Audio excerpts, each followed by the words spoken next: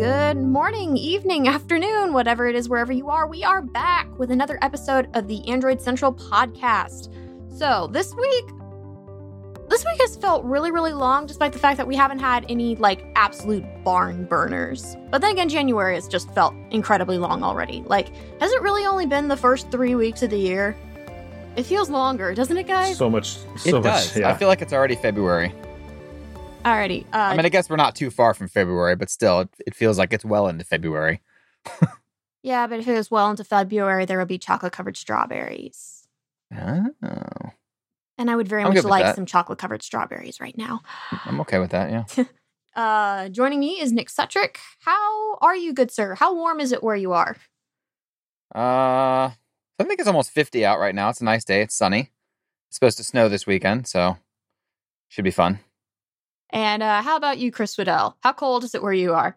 Oh, it's not too bad. It's kind of sunny and it's all 44 degrees right now. Yeah, Can't we're about the complain. same. Yeah. The bonus is that it's not so windy today. It's been all week and it's been way colder early in the week and it's been slowly warming up Yes. and the wind has been Yes. dropping off too. So that's good. See, my chickens are dust bathing, which tells me the weather's nice. Yeah. That's the barometer. I look outside and see them. I'm like, okay, must be a nice day out. Yeah, no. Today and tomorrow are about as nice as it's going to get. And then this weekend is just going to be miserable again. Oh, Even boy. down here. I don't think we get out, we get down into the 20s, and I don't think we get out of the 40s this weekend in Orlando, which getting Oof. into the 20s is a big deal down here. Yeah. Yep. I remember the year that we bought a house down there, it froze like 10 times, and that was a weird year. And then past that, I think most years, if we were lucky, I suppose, it would freeze once. Yeah. Yeah. Well, thankfully we can all stay in, stay warm, and talk about Android stuff instead. Yep. And we're going to start with something that is also about staying home, because Lenovo and Sony have said they're going to skip MWC in person at the end of, is it the end of February or the beginning of March? I can't remember. End of February, usually. Yeah. But Lenovo and Sony are going to skip MWC, but there's a couple of other brands that have committed to still going in person. We saw what happened after CES. CES had all the rules and had everybody trying to follow them, and still just tons of people got mild cases, but cases of COVID after coming home from CES. Yeah, I saw a few. Yeah. But Lenovo and Sony have said they're going to skip. Meanwhile, Oppo, Huawei, Xiaomi, Samsung, HMD, Nokia, and Asus are still saying they're going to attend for now. But I think TCL is as well. Yeah, but I'm sure we're going to hear somebody pulling out last minute again. Sure. I mean, the CES pullout was like literally the week before everybody announced it. It was totally last minute. I think my flight was canceled 10 days before I was supposed to leave. I couldn't believe they did it. It was a little more than 10 days. It was a little more than 10 days because our flights home got canceled right before Christmas. Okay. It felt like 10 days. Yeah, I know. Every other part of the year has felt super duper long, and then Christmas just felt like no time at all. But maybe that was because I was mostly stressing about CES. Probably. Yeah. It doesn't help. And I mean, granted, no. Omicron cases are still going up, but thankfully so far Omicron hasn't been quite as fill all the hospitals, everybody is just sick and absolutely down as previous strains have been, which is nice because it's not, completely overwhelming the healthcare system, although enough hospitals have had to go back to, all elective surgeries are canceled, which sucks for anybody who was trying to get anything like elective surgeries or anything that isn't, life-threatening. We have to operate on you now or you're going to die. So if you're slated for a transplant, or if you're slated for some kind of transplants, if you're slated for cancer surgeries, a lot of those get delayed whenever the hospital is full, which sucks because that's been most of the last 2 years for a lot of people.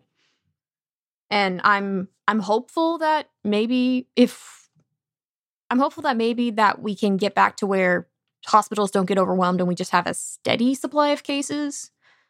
But it never feels like it's going to go back to just the hospital is only busy around like holidays or if there's an actual like major disaster in an area, if that feels right to anybody else. Yeah, I mean, from what I can tell here, I don't know. I mean, we're a little bit insulated here, I feel like.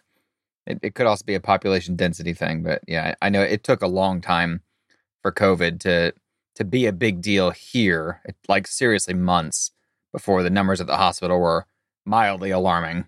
Before it was like we had double-digit people where everybody, all these other larger cities had like thousands of people that had it. So yeah, I'm probably not a great one to use in terms of that.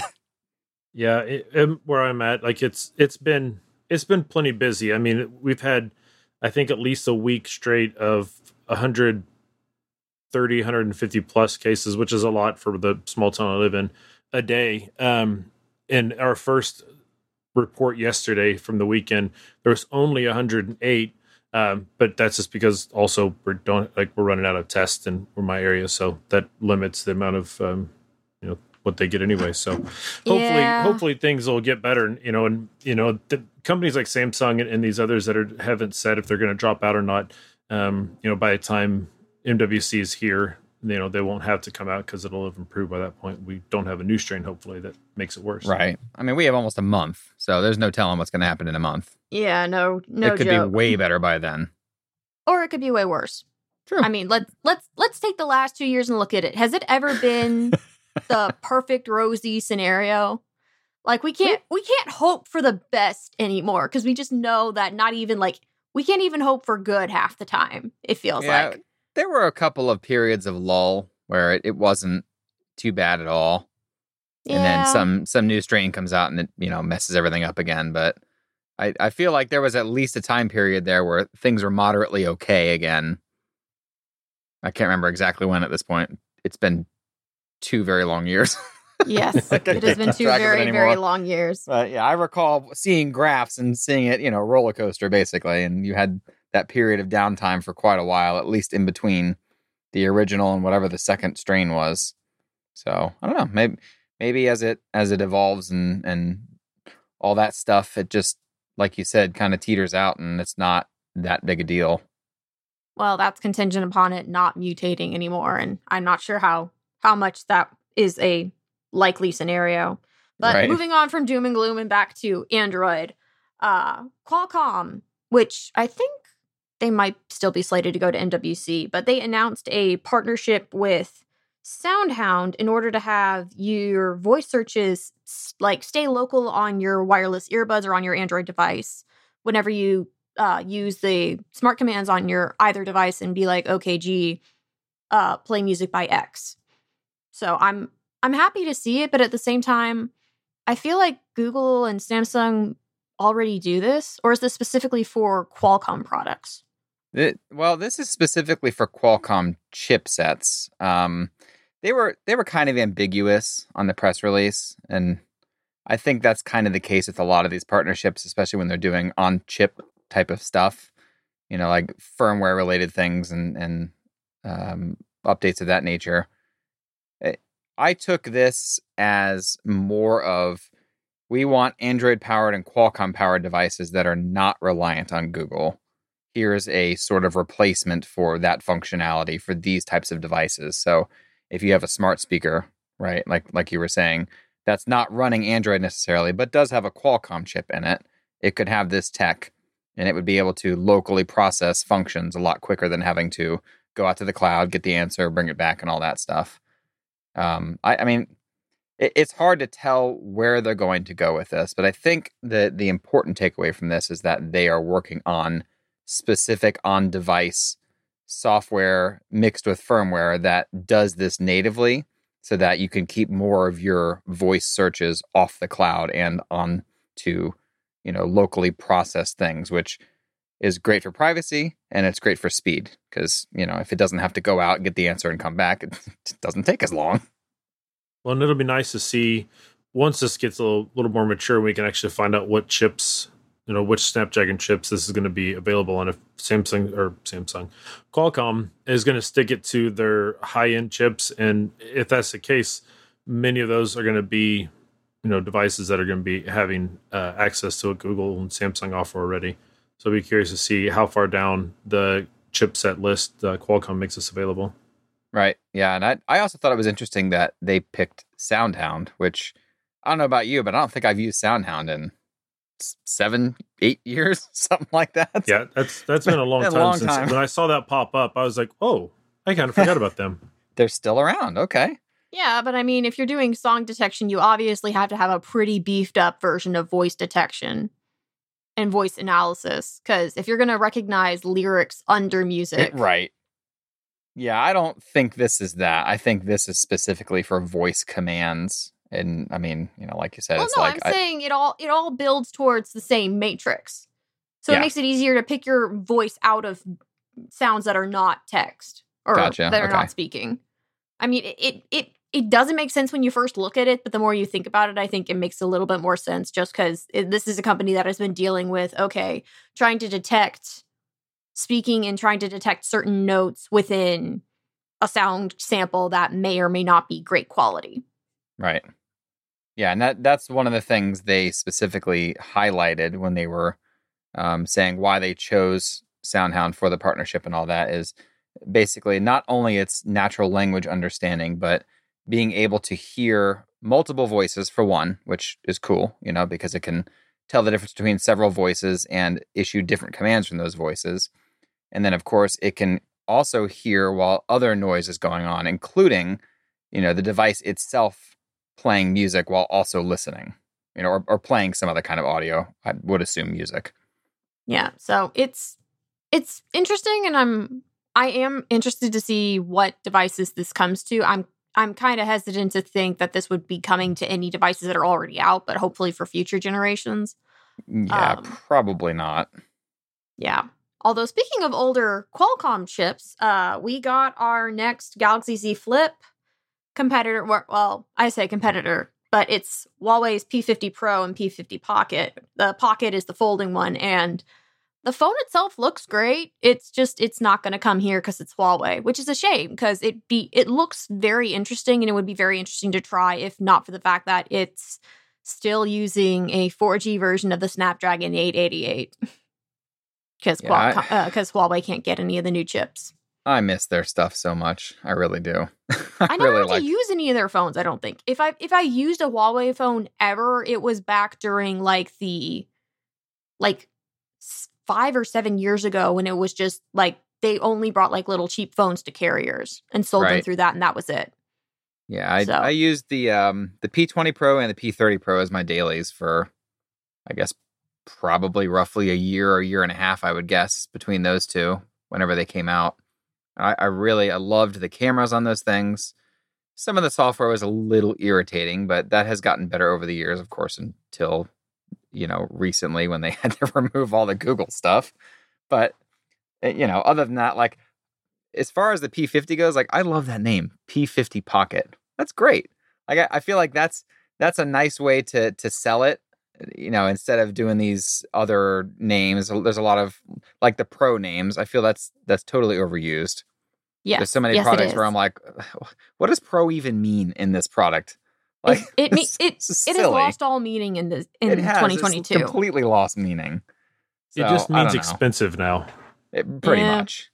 Yeah. But I like, I'd have to use it to see how useful it is, but I thought their little circular cutout display on the P50 Pocket was kind of cute. It is. I'm also digging this diamond texture across the front and the back of it when you have it folded up, because I'm kind of just over having just plain flat basic plastic or metal or glass on the back of a phone. Can we get curved? Can we get crazy again?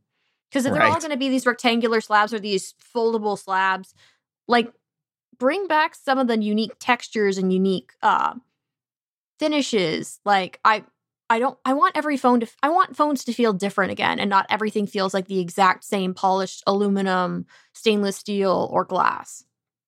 Agreed. And also for phones that are flat and just a color with glass, please put feet on them.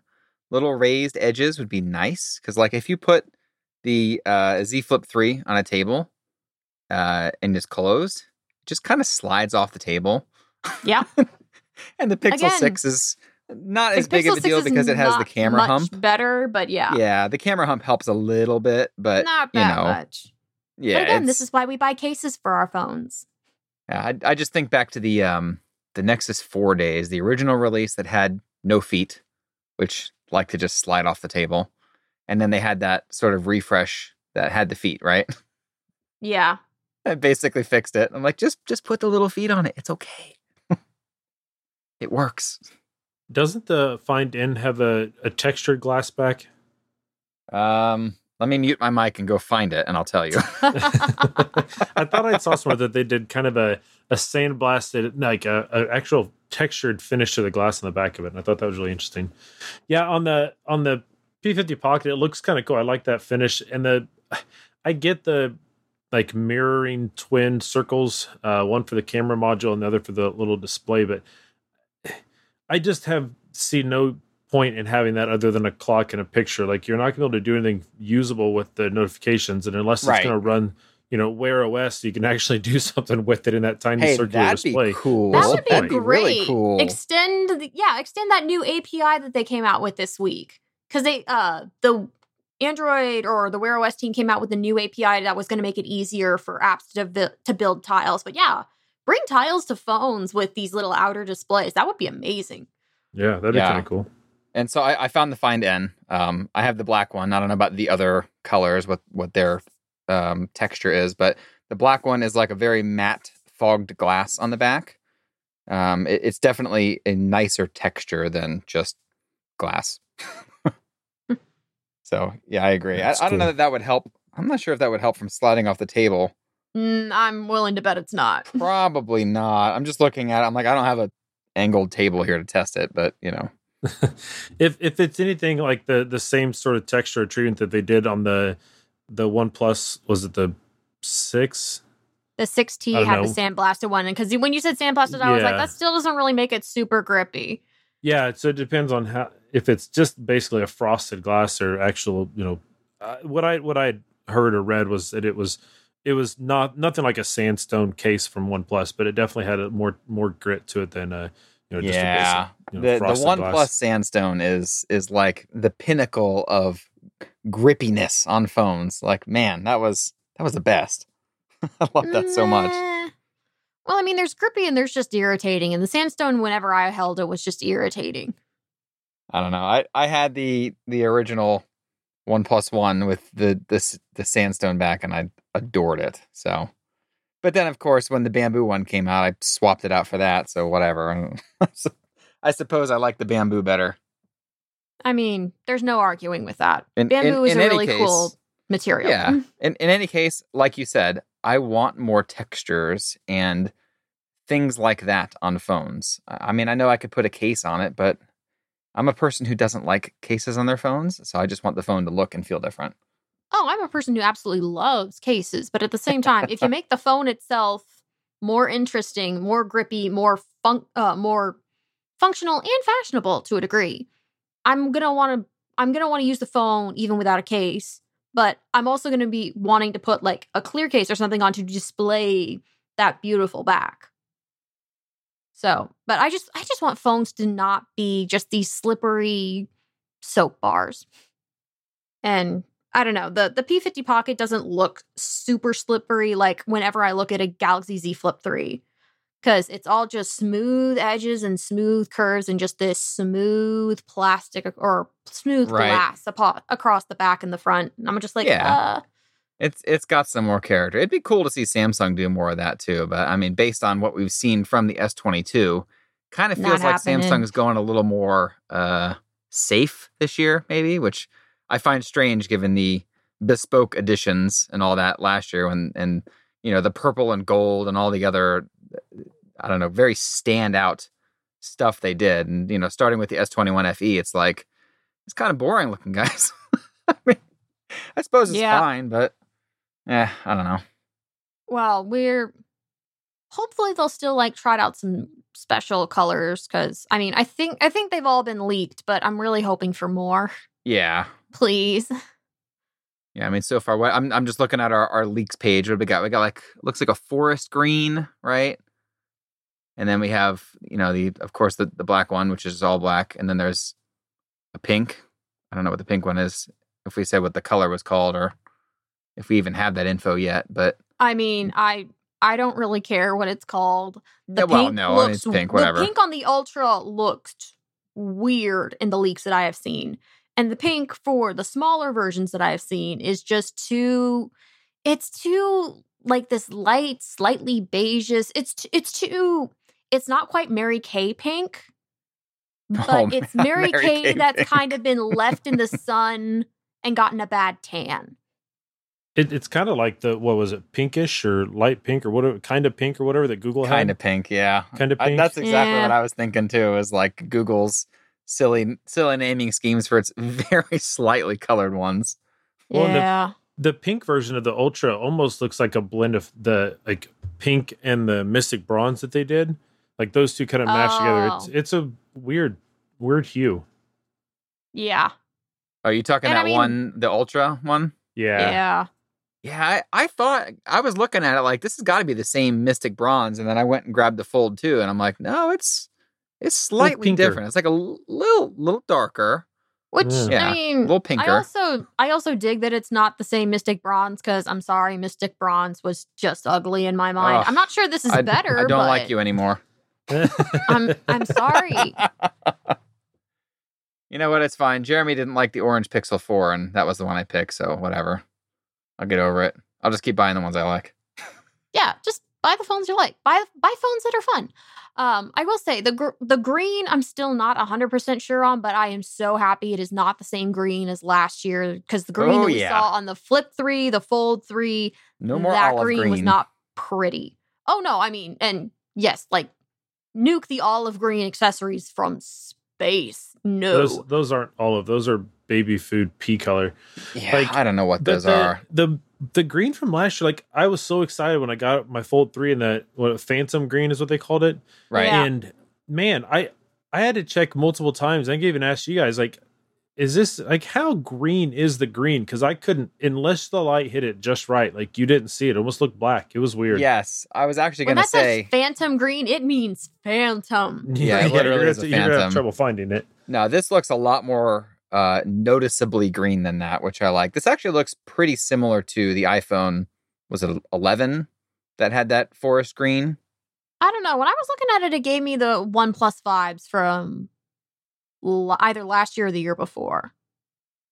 All the years are blurred together. It's all just a mess of colors in my mind now. And I'm just trying to remember. Okay. I think one of the interesting things looking at these leaked images is that they're keeping the S22 and the S22 Plus are keeping the camera module kind of bleeds into the rail that we liked. And for the Ultra, like it's a Note. I mean, it's more squared off. It's got a different design. Like it looks like it should just like a Note. Be called a Note. Yeah. I do wish, if these end up being true, which I'm sure they are at this point, I do wish that they had kept the contour edge, I think they call it, going around the camera lenses, because I really like that look. Like, I think they really nailed it last year with the S21, and I'm glad they kept the lines, but, like we were saying before, it's just, at least in the leaks so far, it kind of looks like it's just one color over the whole thing, which, I don't know, it's kind of boring. It's reminding me of the LG chocolate in a lot of not great ways, especially with the colors. You're right. That's exactly what it looks like. Huh. Look at that. Come full circle. What's old is new. That's right. Everything old is new again. Time is a flat circle. Indeed. Alrighty, but in Samsung news that is like official confirmed, we know it. We now know when we're going to get to see the S22 and whatever the rest of them are called, because I still don't know if they're going to be Note or Ultra or whatever the heck they're going to call them. I kind of hope it's Note, just because, I mean, I don't want that brand to completely and utterly die. And let's face it, the big one is a Note. It's huge. It looks like the pin slots into the side, and it looks like the Note 20. Or no, it looks like the Note 10. It looks a little bit more like the Note 10, only with prettier colors. I appreciate that Derek put in this article that it resembles the Note 20. He's talking about the other ones, and then the I guess the Ultra resembles the LG Velvet. Good job, Derek. Gotta sneak in that LG reference. Absolutely. Yeah, that's what I was going to say.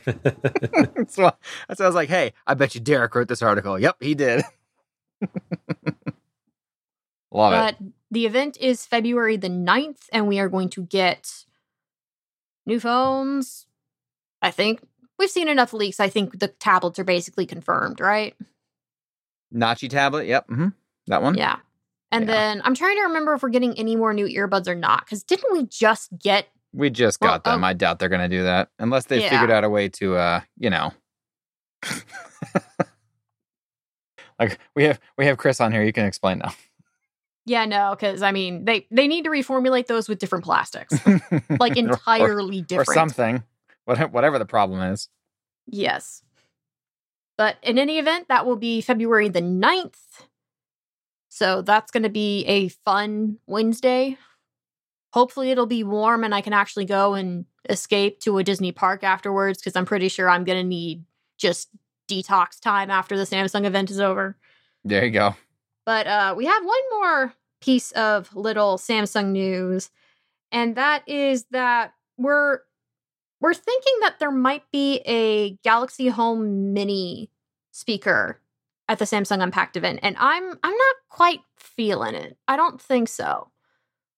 But at the same time, I mean, if Bixby is really going to try and compete with Alexa and Assistant, it has to have speakers that can use it, because it can't just be using it on your phone and that weird tablet hub thing that we saw at CES, which was really cool. I really wish there was a Google-fied version of it, but we can't just have that. We need speakers that have it. When I saw the news post go up and it's the mini successor, I immediately was like, wait, we didn't have one before. Like they talked about it. That's what I thought too. It really caught me off guard, and I was like, oh yeah, they did. It just wasn't here.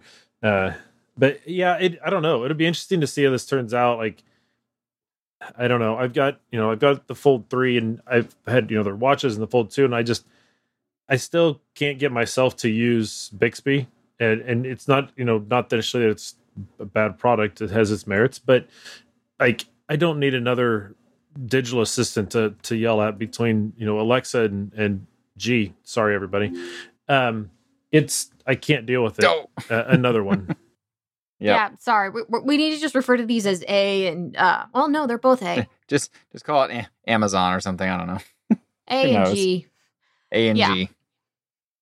And then B. But I mean, again, I've tested out Alexa products. I've used Alexa products before. Alexa products are fine. That's what my parents use. But at the same time, I'm all Google Assistant everything, because if you're going to have to tie everything into your assistant in order to have everything work, I'd rather only tie it into one than have to tie it into all of them.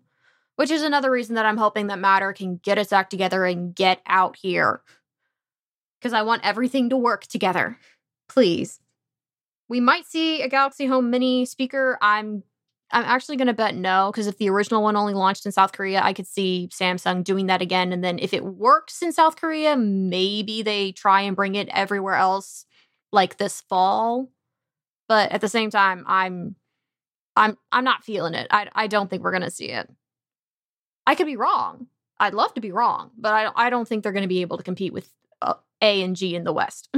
No, probably not. But, at the very least, it'll be an improvement if they do release this one. So, I mean, outside of their home country. Yeah. I almost said home city. Good job. South Korea is way more than just a city, bro. It's way more than a city. Come on, wrong C. Yeah. Alrighty. Well, we're going to take a quick break, and then we're going to come back and talk a bunch of leaks and some Google news that is semi-interesting. So we'll be right back.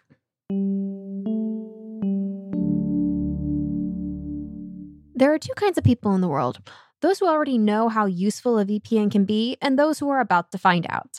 That's why we're sponsored this week by Surfshark VPN. It doesn't matter if you're at home, the coffee shop, or even visiting the amusement park like me.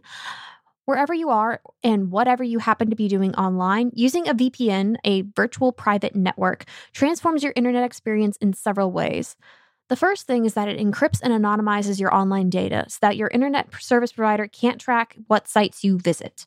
Private tabs and incognito modes don't do anything to mask browser history from your ISP. And if you're on public Wi-Fi, there's the added risk of your data being intercepted by hackers. Masking your IP address is essential to becoming private online. A VPN like Surfshark makes sure that your city, country, and download history aren't linked to your identity. Surfshark lets you use their service on an unlimited number of devices: laptop, phone, tablet, desktop PC at home, you name it. Your account is good to go for all of them. And another really cool feature of using a VPN is that it allows you to change your virtual location. Say you're traveling abroad, you can change your virtual location back to your home country and get access to the streaming services you know and love back home that might not be available abroad. Surfshark has over 3,200 servers in 65 countries. We want you to transform the way you enjoy the web. Go to surfshark.deals/ACP and use the code ACP to get 83% off plus 3 extra months for free when you sign up. Check it out, surfshark.deals/ACP. One last time, that is surfshark.deals/ACP. Thanks to Surfshark for supporting the show.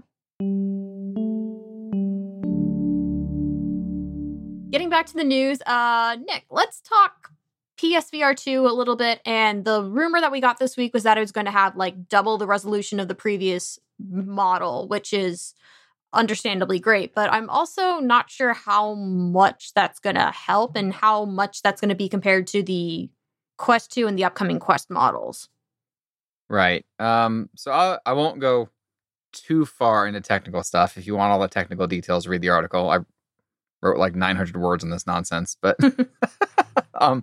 basically this display supply chain consultants group came out with a report this week saying that the displays Sony is using for the PSVR 2 will have greater than 800 pixels per inch density per eye. So the original PSVR was something like just slightly under 200 pixels per inch per eye. Trying to keep this straight.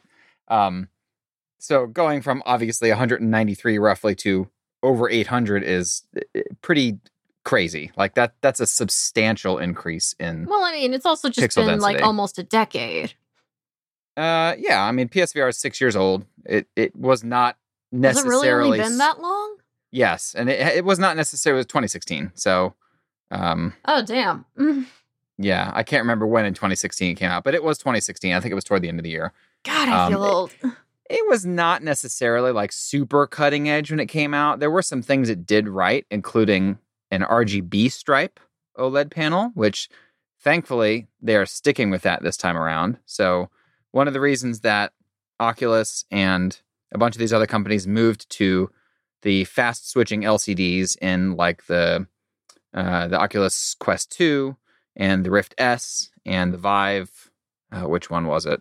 Cosmos and another one I can't remember right now, was because their RGB stripe, they allow basically more sub-pixels to be smashed next to each other versus a lot of the other OLED panels, especially on the original Rift and the original Vive, were pentile, which is a diamond shape. So if you're putting diamonds in a row next to each other, you have those lovely diamond-shaped gaps effectively in between each one. So especially on a VR headset, having an RGB stripe, which is, kind of a literal column that you're just putting right next to each other, is important because then you don't have those gaps.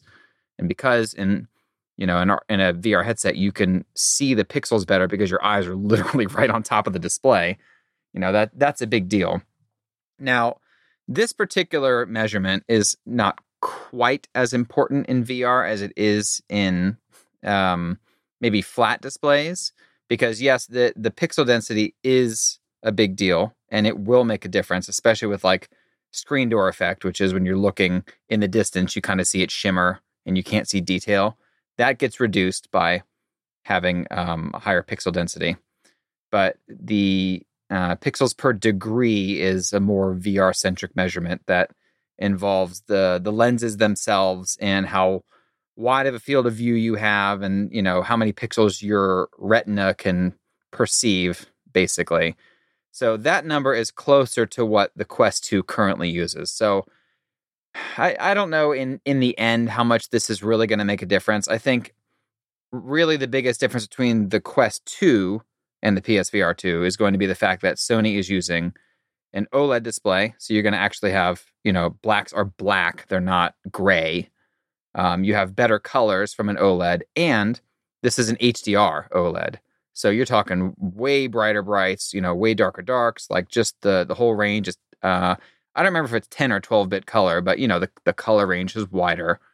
It's just a better display in general. As far as the Quest Pro, and then, of course, the Quest 3 next year go, who knows? Hopefully they'll also use RGB OLEDs, but I'm not going to count my chickens before they hatch. If we're going to stick with chicken stuff. Yeah, that was the one thing that I didn't care for as much with the Quest 2. Like, I really liked the Quest 1. For me, it was way less blurry. Like, I have more instances where I'm out of focus on the Quest 2, like being blurry if I don't have just an exact precise setting. But so I hopefully this change on the PSVR 2 and the improved resolution is sticking with the OLED and the stripes layout will turn out really good. Right. One thing I actually forgot to mention. So having this, 800 pixels per eye density, pixels per inch, I'm sorry, means that the displays they're using have to be physically smaller. If we're talking, roughly the same resolution as a Quest 2, and yet the density is much higher. So that kind of fits in with some other tidbits that say that Sony is making a much smaller headset this time around, which is surmised. Yeah, well, it's good for sure, but that's one of the reasons people surmise that they're still using a USB-C cable to connect it versus trying to go wireless and putting all the extra equipment in the headset. So I don't know. That could just be people being hopeful, but I'll try to be hopeful right along with them because it'd be great to have a smaller headset. And there are several of them out there. There's a Panasonic one. They just showed another one off at CES. HTC has the Vive Flow, which, these are not quite on the same level in some cases as the PSVR 2 functionally, but I don't see any reason why Sony couldn't do it if they're taking other components out of it, like batteries. I'm just all for it being smaller and lighter and it being actually comfortable for someone like me to use. I needed to fit well over my glasses because either I needed to work well over my glasses or I needed to only basically show me one eye because my right eye will just be a blurry mess and will take me out of the experience. Right. Yep. But I needed to fit over my glasses and I needed to not just push my glasses down until it breaks my nose. That sounds terrible. Well, I mean, I like the prints from the iPads on my glasses the last time I did VR for any significant amount of time. Like, it took like a day or a day and a half for the imprints to ease up from my nose, from how heavy it was and how long it was there. What headset did you use? Oh, God. I want to say it was a Vive. Huh. But it was a couple of years ago. Because, again, I mean, What, was it a Vive with the cloth straps? Probably. It was a good couple of years ago. Because, like, after... that would make sense. Because that turned me off of VR for a good while. Because I was just like, these are really cool. I have a lot of fun playing with it. But also, ow. Yeah, if it's uncomfortable, that's gonna totally kill it. So, yes, I get it. I think... I would assume that since you've used it, aside from being lighter, the head straps themselves are also significantly better. Because I know that original cloth strap on the Vive was absolutely awful. And then they followed it up with the deluxe audio strap, which it is probably still considered the best head strap design for most people. And you can even still buy those on Amazon and buy a little 3D printed piece and stick them on a Quest 2. That's how good they are. Alrighty, but we're still how far out are we from PSVR 2 at this point? We don't know. It's probably this fall. Yeah, sometime last year we got a leak from one of the lens manufacturers that put the order date somewhere around the fall. But I haven't seen any updated figures since then, or any rumors, to be honest, since then. So who knows? They could slip it further into 2023 at this point. Well, I mean, I get how we want all the I get how every console wants to be launched right during the holiday shopping series season, so it can be just like, oh, that's what I want for Christmas. For the PSVR 2 and things that are like, okay, we want people to like try these and then get their friends to try these. Can y'all launch during the summer when when the kids and the people who would traditionally be playing this the most and giving the most feedback have actual time to do things with it? Because if you do it during the fall, there's no such thing as a quiet time between the beginning of October and the middle of January. Because if you're a kid, you have like midterms and finals and end of term projects and whatnot, in addition to all the holidays. If you're an adult, you have work through all of that plus the holidays. And I mean, summer is when people actually get time to take breathers. So please give us things like that during the summer and not make us wait. Because I mean, even if I could buy the PSVR 2 this Christmas, which I don't know if I would be able to just because PS5s are still in such short supply, but I wouldn't have time to use it until at least April. And I'm willing to bet I'm not alone.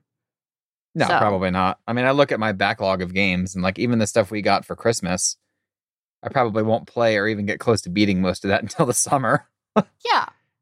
And that's not just because I have to review games for a living, like evenings.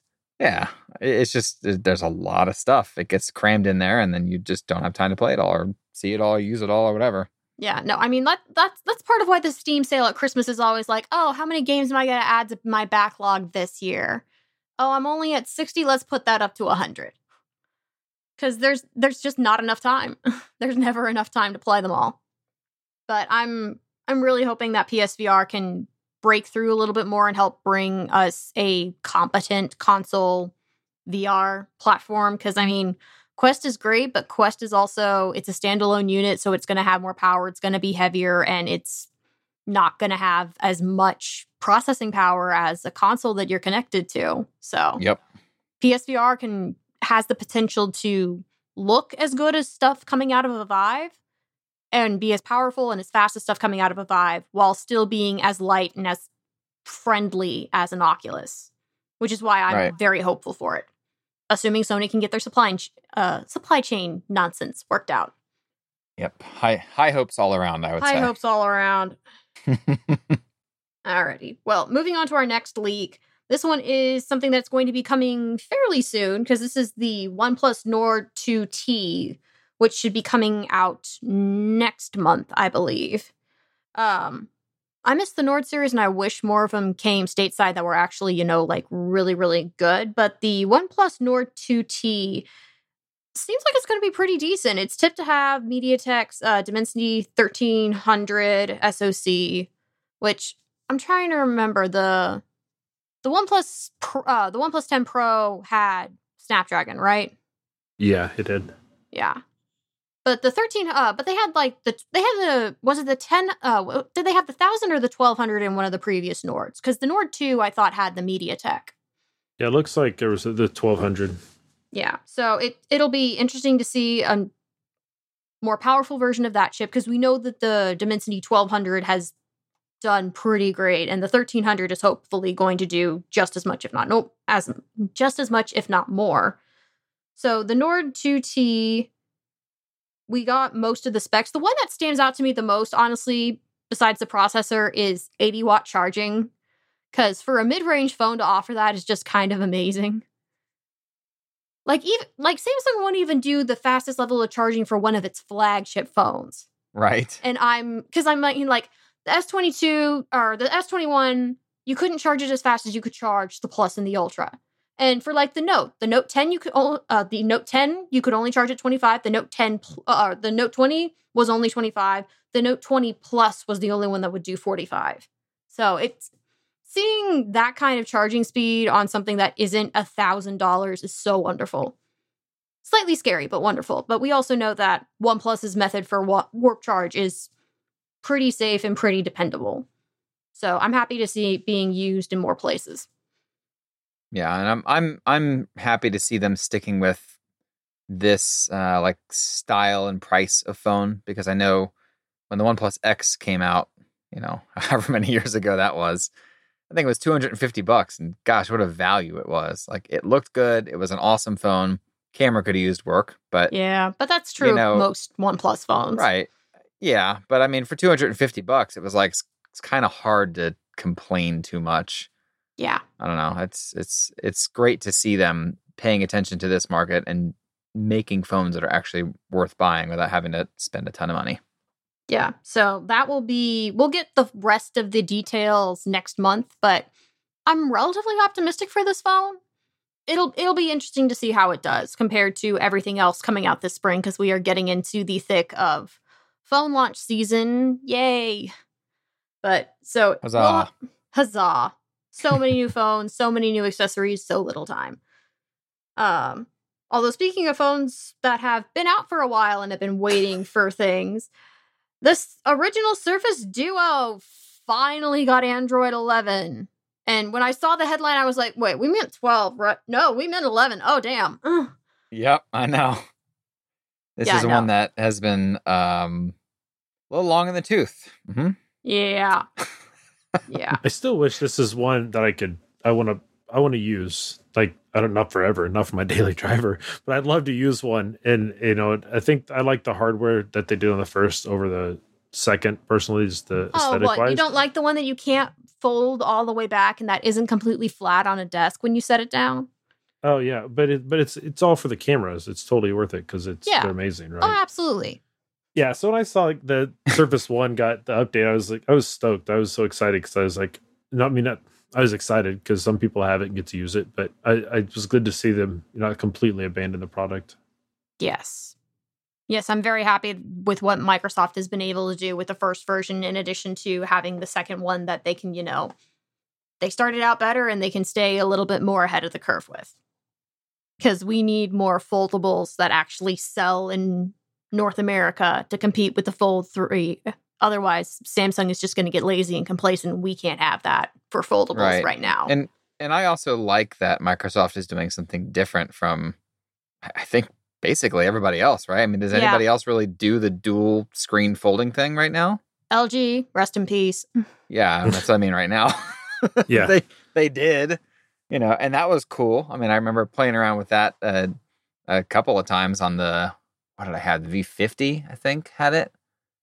That sounds right. V50 and 60. Yeah, had the attachment for it, yeah. Yes, yeah, I had that thing for a while. It was cool. I didn't really get a whole lot of use out of it, but of course LG didn't do nearly as much with the software as I think Microsoft did. There were a couple of really cool little features where you could put different apps on the screens and stuff like that, but I think in general Microsoft has done a bit of a better job with moving things between screens and they've done wondrous things with getting apps, especially with getting third apps to get on board with designing for a multi-screen device. Yeah. Which is so important. Right. And then, of course, I mean, who knows if Android 12L will come to either the Surface Duo 1 or 2, but I'm hoping it comes to the 2. I mean, come on. I hope so. Yeah. It's like it was a version of Android literally built for phones like this, or devices like this, whatever we want to call these things. And and I mean, they're gonna get it eventually. They might as well get in on the testing and try and make sure that everything is good and proper and works good with a multi-screen phone, as opposed to just, it works with foldables, but it's still not quite there for multi-screen devices. Right. I'm hopeful that it gets a 12L beta. I get why it wasn't the first one to get it, because obviously, if you're going to work with Samsung on something like this, they're going to want an exclusivity period. But I'm hopeful that more foldables can get in on that and help diversify the testing of it. Because we need 12L to actually work before it becomes just part of Android going forward. Because we're pretty sure that 12L is just going to be what turns into 13, right? I would assume so. I don't know. 12L was kind of a weird thing because it's like this bizarro side release that they're experimenting with, and they're still putting out betas, even though we're expecting the Android 13 developer preview in, a month? Slightly less? Don't we usually get the developer previews in March? February. Yes, I thought it was March. Okay, yeah. I thought it was end of February, but maybe I'm thinking of MWC like we were talking about before. It all blurs together. it's less than 2 months away is the expected date, and yet, like I said, we're still getting betas for 12L. So I don't know. I'm not sure if this is going to be like a honeycomb style release where it's just for foldables and they don't really release it for other stuff outside of the testing devices. It's not, because they're testing it on regular Pixels too. Right. I mean, like, this is a version of Android. Like, this is a version of Android for everything. They're just focusing on foldables because that needed the most work.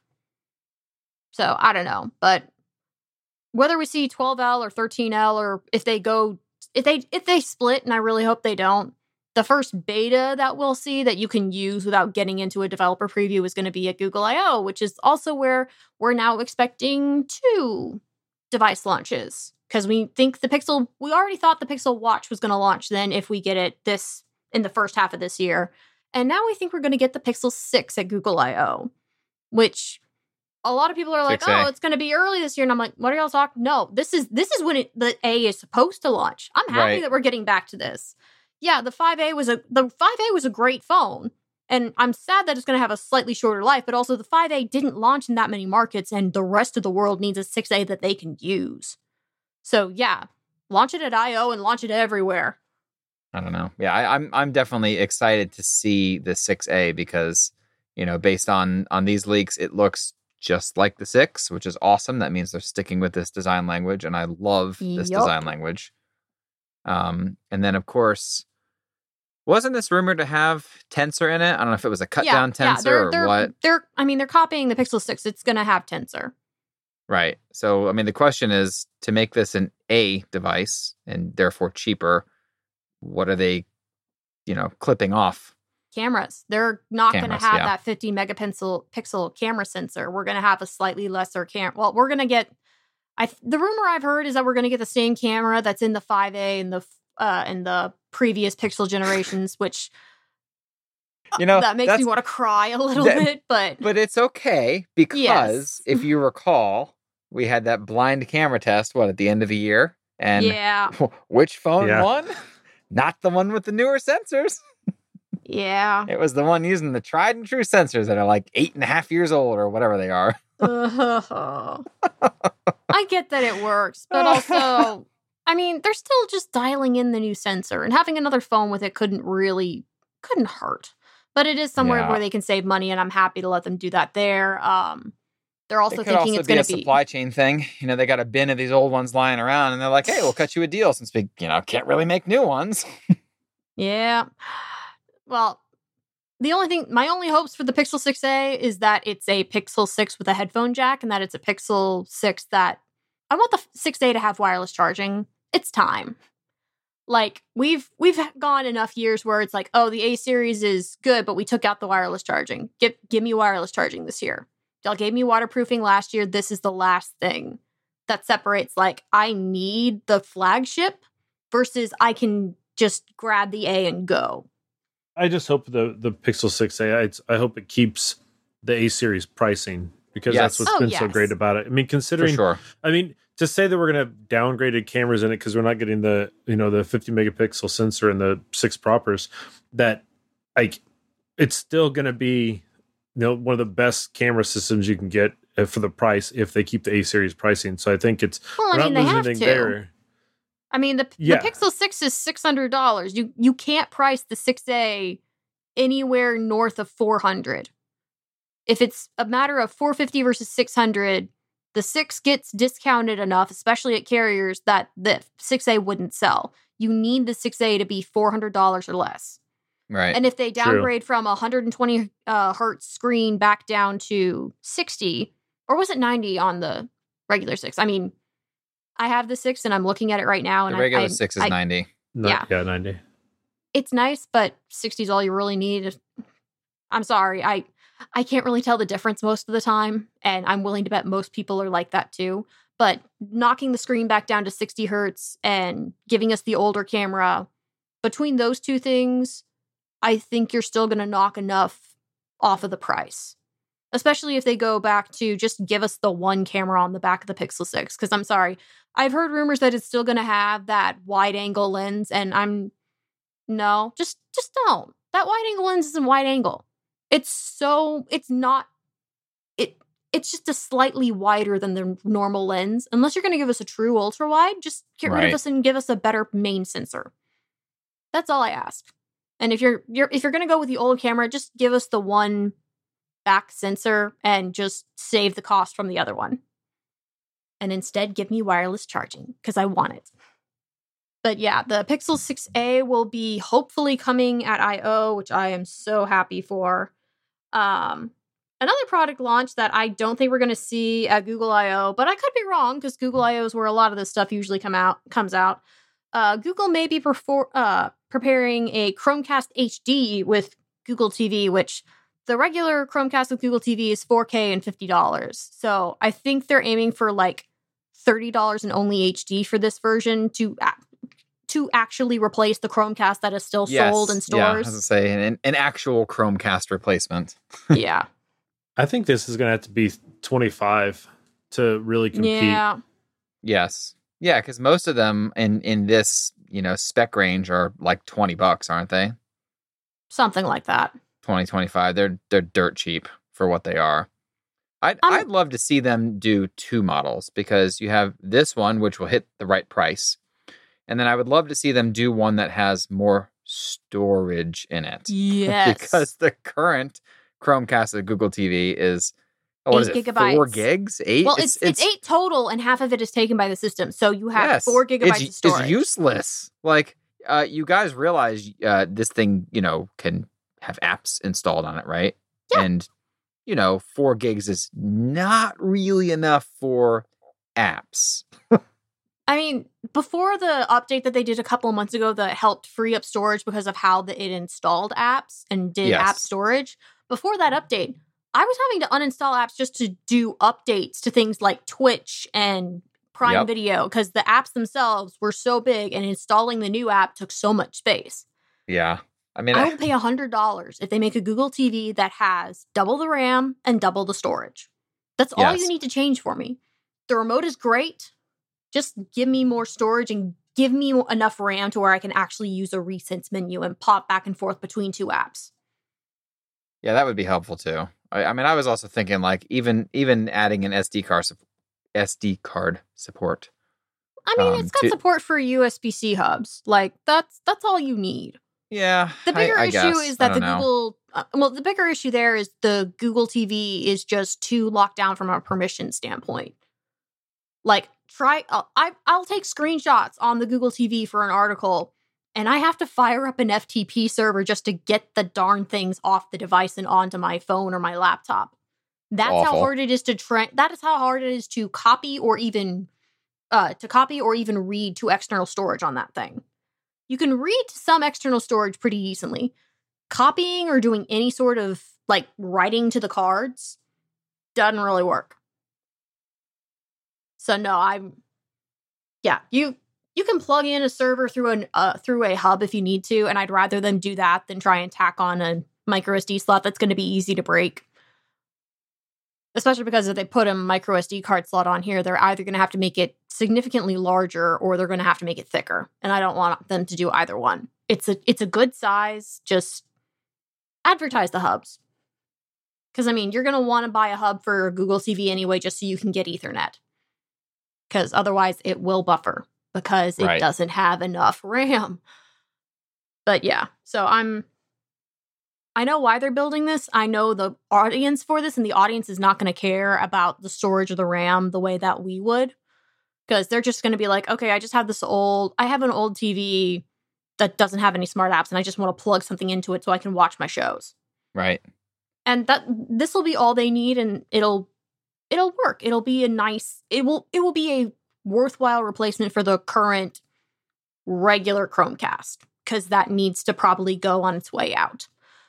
But yeah, I really want a slightly nicer version of the Google TV with more storage and more RAM, because the two things that I miss from the NVIDIA Shield TV, which I still have a 2015 Shield TV, it still works. I should boot it up and install the new system, but I'm going to wait till they finish ironing out all the bugs, because I don't believe the hot fixes have truly fixed everything. But the two things I missed from that were being able to hit a Recents button and swap between apps quickly, And I miss not having to worry about storage. Because even though the one that I had only had 16 gigabytes of storage, unless you're installing games on it, that's plenty. Right. And I have no illusions about trying to play actual, like, on-device games on the current Google TV with the hardware that it has. Like, I just want enough space for all my streaming apps and for caching data from whatever I'm streaming or whatever matrix I'm looking through. Because that's what the cache data is on Google TV apps.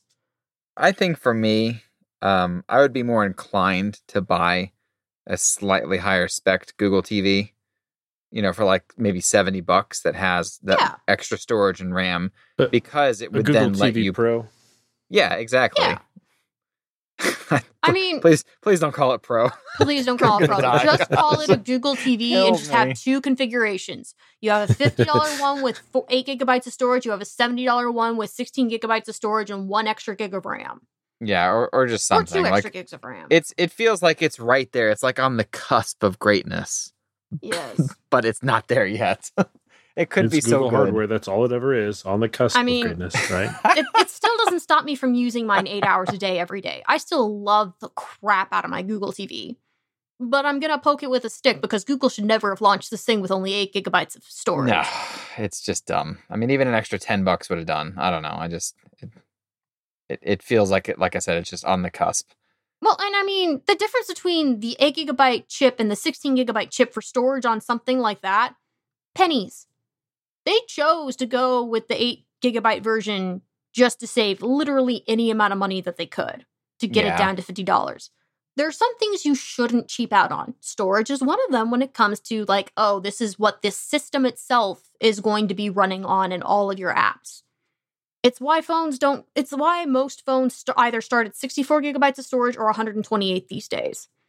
The only phones you see that start with 32, or I don't even know if any phones launch with lower other than sub $100 phones, but the reason all these start with higher amounts of storage is because, we know what happens if you run out of room on an Android phone and it is not pretty.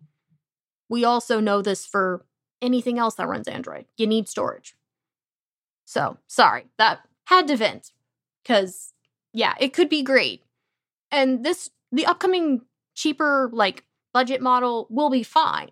Especially because since it's not having to do anything 4K or HDR or any of that stuff, it can just focus on, okay, I just need to run apps and I just need to do 720 or 1080.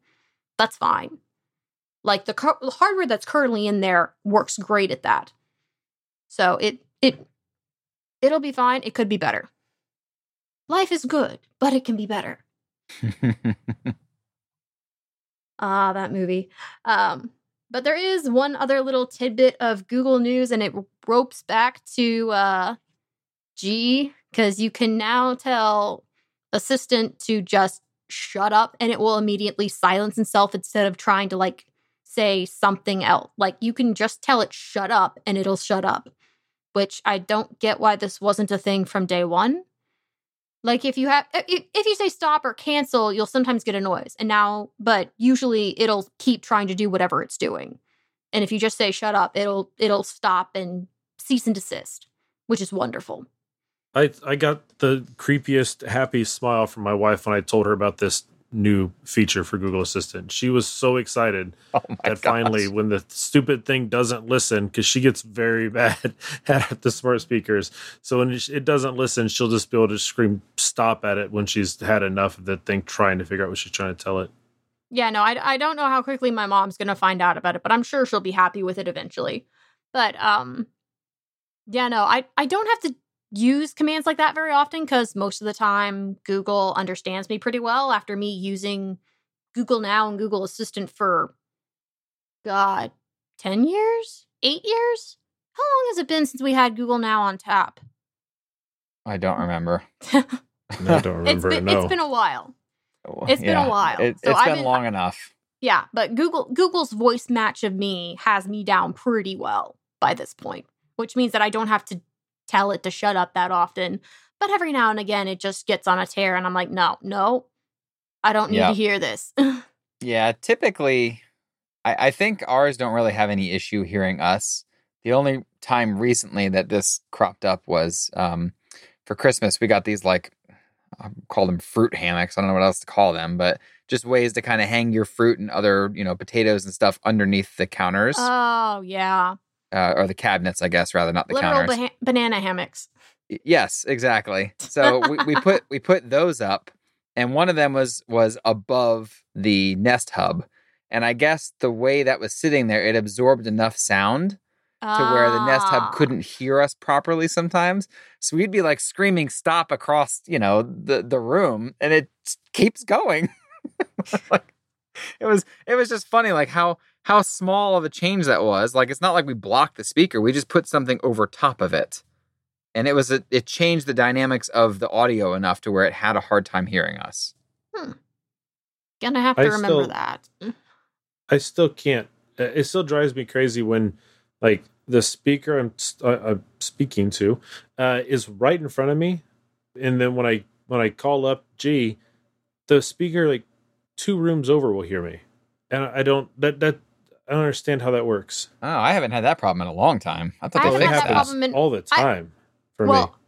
I haven't had that happen in a while, mostly because I started getting notifications on my phone of, okay, which device were you expecting to answer blank? And I can tell it that. And if I give the answer enough times, it slowly realizes that, okay, even though my phone is right on my nightstand, I still want the smart speaker to answer the command when I'm telling it to play thunderstorm sounds for 8 hours. So that way I can hopefully block out whatever the hell my neighbors are fighting about. But yeah. It's Florida, right? Florida. I get those notifications every now and then too, but it's still bizarre to me how often the speaker that I'm not speaking to answers, and it's across the room or a different room, 2 rooms away. A lot of times, I don't know. I've been having a lot of issues with Google Assistant on my smart speakers lately, and so this is just continuing that run. But being able to just say stop to get the thing to quit trying to answer, it will be nice. Yeah, no. So that will be hopefully good. But it depends on how well it actually works, because everything with Google Assistant it mostly works and sometimes it doesn't. So we'll see. Something that definitely doesn't work for Google is Flock is dead. That Flock was Google's attempt to try and replace third-party cookies, because third-party cookies are the devil, even though they are pretty much everywhere on the internet at this point. Pretty much every site uses cookies in some shape or form. But the ad tracking ones are not great, and Google wanted to replace those with Flock. So that program received so much blowback when it was first launched, and Google has actually given up on that and is now shifting to a different version of that idea that it's calling the Topics API, which is hopefully going to eventually replace some of the third-party ad cookies that just, track you across the internet and be like, okay, you're interested in this, you're interested in this, you're interested in this. Here are the websites that you put ads right here. And nobody likes being tracked, but I'd rather have ads that at least somewhat speak to me rather than getting ED ads all day because they think I'm a man because I look at tech sites. That's it's funny and it's sad. It is. Very much. Very much. I like this Topics concept. I think it's interesting how they've done that, because it's a lot less personal. Yeah. In that it's not specifically looking at, hey, you spent 2 hours and 47 minutes browsing this type of stuff today or whatever. Like, yeah, no, I guess I should say this specific site. And more importantly, it's not a matter of tracking one individual across all of the internet. It's a matter of, okay, you have this interest, this topic applies to you. You have looked at this enough, this topic applies to you. Right. And then those topics aren't personalized IDs. It's, okay, this is a category, and if this category pings when somebody is trying to place a web ad, if it pings for you, you see the ad. If it doesn't ping for you, you don't. Like, I'm much more comfortable with that than there being an advertising ID that is keyed basically to me.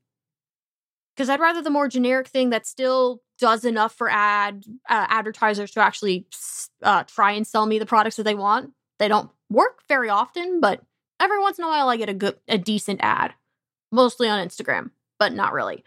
So I'm hopeful for this. I'm hopeful for anything that can replace third-party cookies because they've just been abused. They're awful. They've been abused to hell and back. Yep. Like, you can't. It's part of the reason that ad blockers exist these days is because just third-party cookies, and particularly third-party cookies for ads, are just terrible. So Google working on a topics API, Google working on solutions to try and get around this. That way we can maybe eventually someday have a future where these cookies just don't, where we can just completely disable them and the rest of the internet works. We don't know how long that's going to take, but any amount of progress is good here. Even if you're still saying, oh, well, it's still Google trying to track me. No, it's, you have a list of things that you like, and it just adds to the list every so often. But the list isn't necessarily connected to, but the list doesn't connect you to you because each item on the list is its own thing. And each item on the list is connected to thousands of people instead of just one. So I'm hopeful, but I also know that anything involving cookies just absolutely riles everybody up. And should. So what do you think, guys? Crickets. Well, alrighty. I don't know. I don't have a whole lot to say about it more than what you said. Like I said, I like the topics concept. I hope it does better, in the privacy sandbox and maybe gets approved. Unlike Flock. Flock is still a weird word. Or that might have really been part of it. I mean, it's just hard to take that seriously. Right.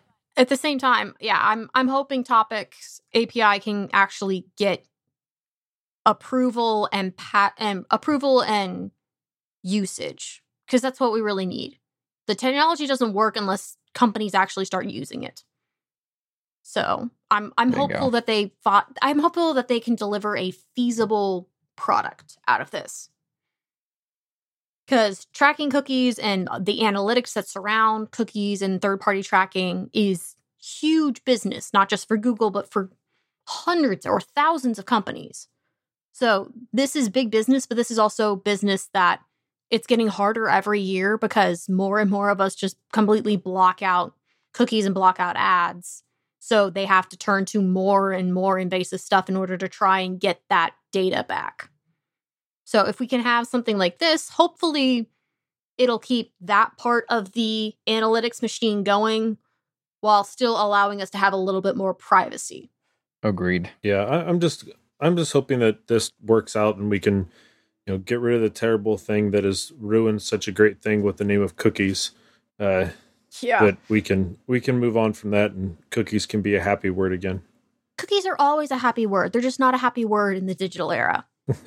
But I very much want cookies right now. Mostly I want Oreos, which is a shame because I was out today and I forgot to pick them up before I came home. I'm gonna end the podcast early and go make cookies. Sorry, guys. I actually should make more cookie dough because I have eggs that expire at the end of the month and I should use those up. Well, there you go. I will make cookies Perfect. This evening once I can actually get my work done. I just need to go buy chocolate chips and then I can do it. You don't keep a perpetual supply of chocolate chips? What's wrong with you? I'm not very good at keeping a perpetual supply of anything, so no. That's why you have gardens and chickens at your house. So it just happens. That's right. It just happens. The big bag of the Kirkland's chocolate chips at Costco. One of those bags will usually last me about 6 to 9 months. In your house, it'll probably last about 3. I'll have to try that. Just buy a giant bag. Yeah. I mean, I especially like the Costco brand because it's more allergy friendly than Nestle. Because Nestle has milk solids and other things in it that members of my family can't have. So it's nice to have more semi-allergy friendly options that aren't just like, oh, I need to go to a specialty store and buy this little package from this little brand. So, interesting. But we have one more thing that is also going to rile people up, and then we're going to take our final break of the episode. Alrighty, so the Olympics are next month. Yay. But next week, really. No. Is it really? Yeah, it is. Oh, February man. 4th. I know, it's crazy. I'm like, it's just happened. Yeah, so the US, the UK, Canada, a lot of these countries are not sending political delegations. They are just sending the athletes and the trainers and the essential people that can go. Spectators not going to the Olympics this year. So it's basically just the athletes and the teams. And for many governments have been advising like Team USA, Team United Kingdom, Team Canada to whatever you take to China, do not take your actual phone. Like get a disposable phone that you can just leave there whenever you come back.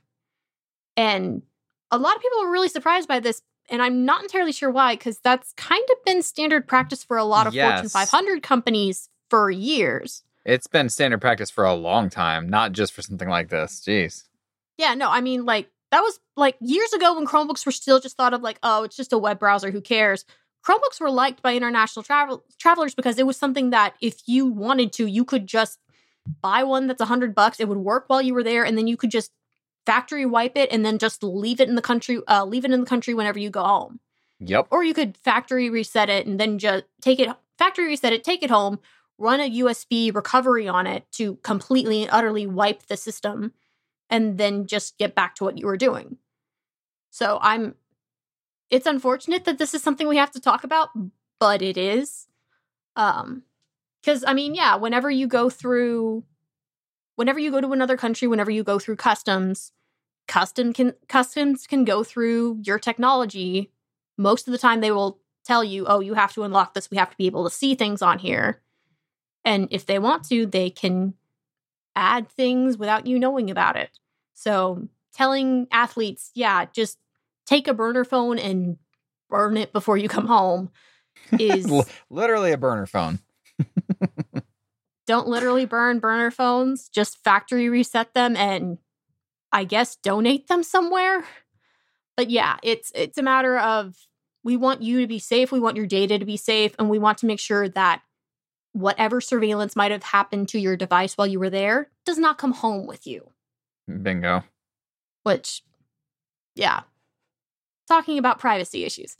But yeah, that'll be something I hope athletes actually pay attention to this, because it's not a lot of advisories when you go to other countries are things that people are just like, oh, I know I'm not supposed to do this, but okay. This is the one that, no, you need to listen to it. Please. It's for your safety and it's for your privacy. Do it. It's a hassle, but do it. Alrighty. And on that somewhat dour note, we are going to go to break and we will come back with what is making us happy.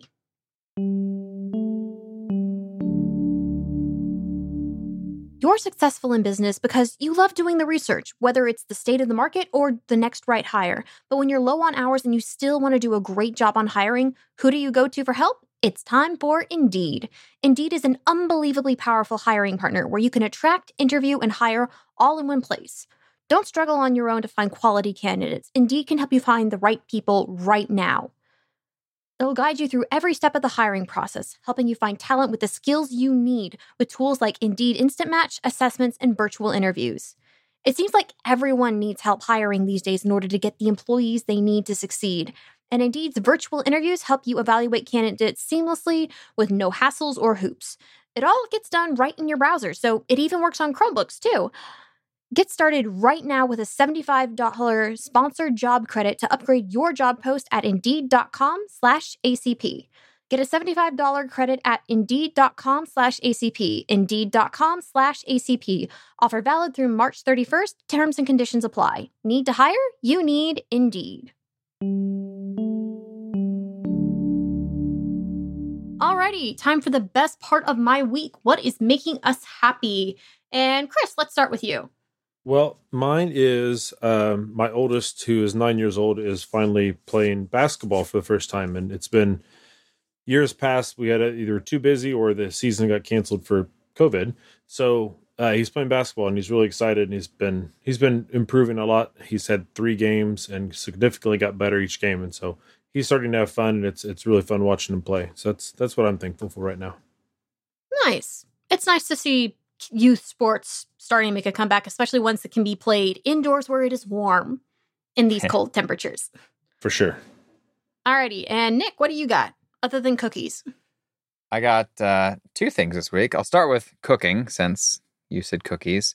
So we picked up this book at, I don't know if you ever heard of the store Boxed Lunch, but we go there every so often and buy just fun merchandise. And we found this cookbook called Let's Make Ramen. It's a comic cookbook, which we thought was really fun. And we've been like totally obsessed with ramen lately. Or I shouldn't just say lately in general, but yeah, especially lately. And we also need a distinction. This is not like the ramen you buy for 20 cents at the grocery store and then No, just like this is jazz like- up with a couple of things. This is like you make the broth yourself. yes, so I'm actually making my first bowl of it tonight. A couple days ago, I made the stock. I have to get the terms right. A couple days ago, I Yes. made the stock. It's basically a bunch of chicken, a bunch of other stuff in there. You boil it for like 4 hours. I made the eggs last night, so marinating them and all that stuff. And then I've got the noodles and all that stuff that I'm making when we're done with the podcast. And I'll put it all together and it should be fantastic, I hope. It was a fair amount of work, but it's nice because when you make this stuff, you make a ton of it at a time and you put it in a yes. container. And my hope is that I can just regularly have this and it's not a big deal because it'll just be in a container, dump it in a bowl, heat it up, throw in some good stuff. And yeah. So that's been really fun to just kind of learn more about all the techniques that are used, because I know in the past when I've tried making it at home, it's just kind of bland. I don't know. It's like it's missing something. There's definitely flavors in there that you get from a shop that you know, if you don't take the time to do it at home, you simply won't get, because there's a lot more steps than maybe I thought originally. Well, yeah, I mean, it's getting seasoning into, like, the art of seasoning is actually well and truly an art. It's a matter of trying to balance flavors, ingredients. It's a matter of trying to boost certain aspects of the dish without overpowering anything and without completely and utterly crushing other elements. Right. Yeah. So- And I feel like a lot of things like this and barbecue and like a lot of other like Indian food, right? It time is a lot of the ingredient too, because a lot of Yes. times you have to simmer stuff for a long time, or you know, you have to let things marinate for a while or sit in the fridge for a day before you do something like that. That time element just can't be replaced. It's nice to make things quick, but you know, you lose a lot in the process. I mean, pressure cookers help for some of it, but for Sure. making ramen, you definitely just like you can't speed anything up. Everything just takes the time that it takes. Right? Yeah. That's the reason that cheap ramen is 20 cents and actual good ramen is $20 a bowl. Right. Yeah. So let's see. Maybe this time next week when we podcast, I'll have a great success story. We'll find out. Yay! Last one I won't spend too much time on, but Zenith. It's a VR MMO. I had zero expectations going into this because thus far in my time with VR stuff and you know the over half decade that I've been playing VR games, I have yet to play an open world game like this that actually is good. But this one is. I wrote like 3,500 words or some obnoxious amount on it on the site. So if you're interested, go check it out. It's a blast. It has some really interesting, unique VR mechanics. It's actually an MMO that's a lot of fun. Right now, it's about 100 hours worth of content that you can get if you're really like super into it and you know spend the time. I also like the fact that there's no monthly fee. You buy the game and it's done, which, you know, for an MMO is basically Rare. unheard of. You got Guild Wars and there ain't a whole lot else that does that. So it's great to see. Yeah, no, that's awesome. Again, wish I could play VR, especially this weekend because it is going to be just too cold to go out anywhere. Right. But let's see. This week, what's making me happy are two things. The first is going to be I'm going to go bake some chocolate chip I'm going to go mix up cookie dough for chocolate chip cookies tonight. I went and picked strawberries today, so I'm going to have some nice, delicious Valentine's-y stuff to munch on this weekend while it's like 30 degrees outside and I can't go anywhere. But tomorrow is the premiere for The Legend of Vox Machina on Amazon Prime, and I've been looking forward to this show for like a year and a half. So I'm very much looking forward to watching that this weekend while I keep trying to move furniture or move clothes and whatnot from my old furniture to my new furniture. Because Nice. I could not get all of that done while my parents were here. Alrighty, and I think that about does it for us this week. You can catch Nick at Guanatu. You can catch Chris Waddell at Chris_Waddell. You can find me at rwagco on Twitter. And you can find us all at Android Central, and we will see y'all next week. Stay warm, everybody. Bye. Later. Bye, y'all.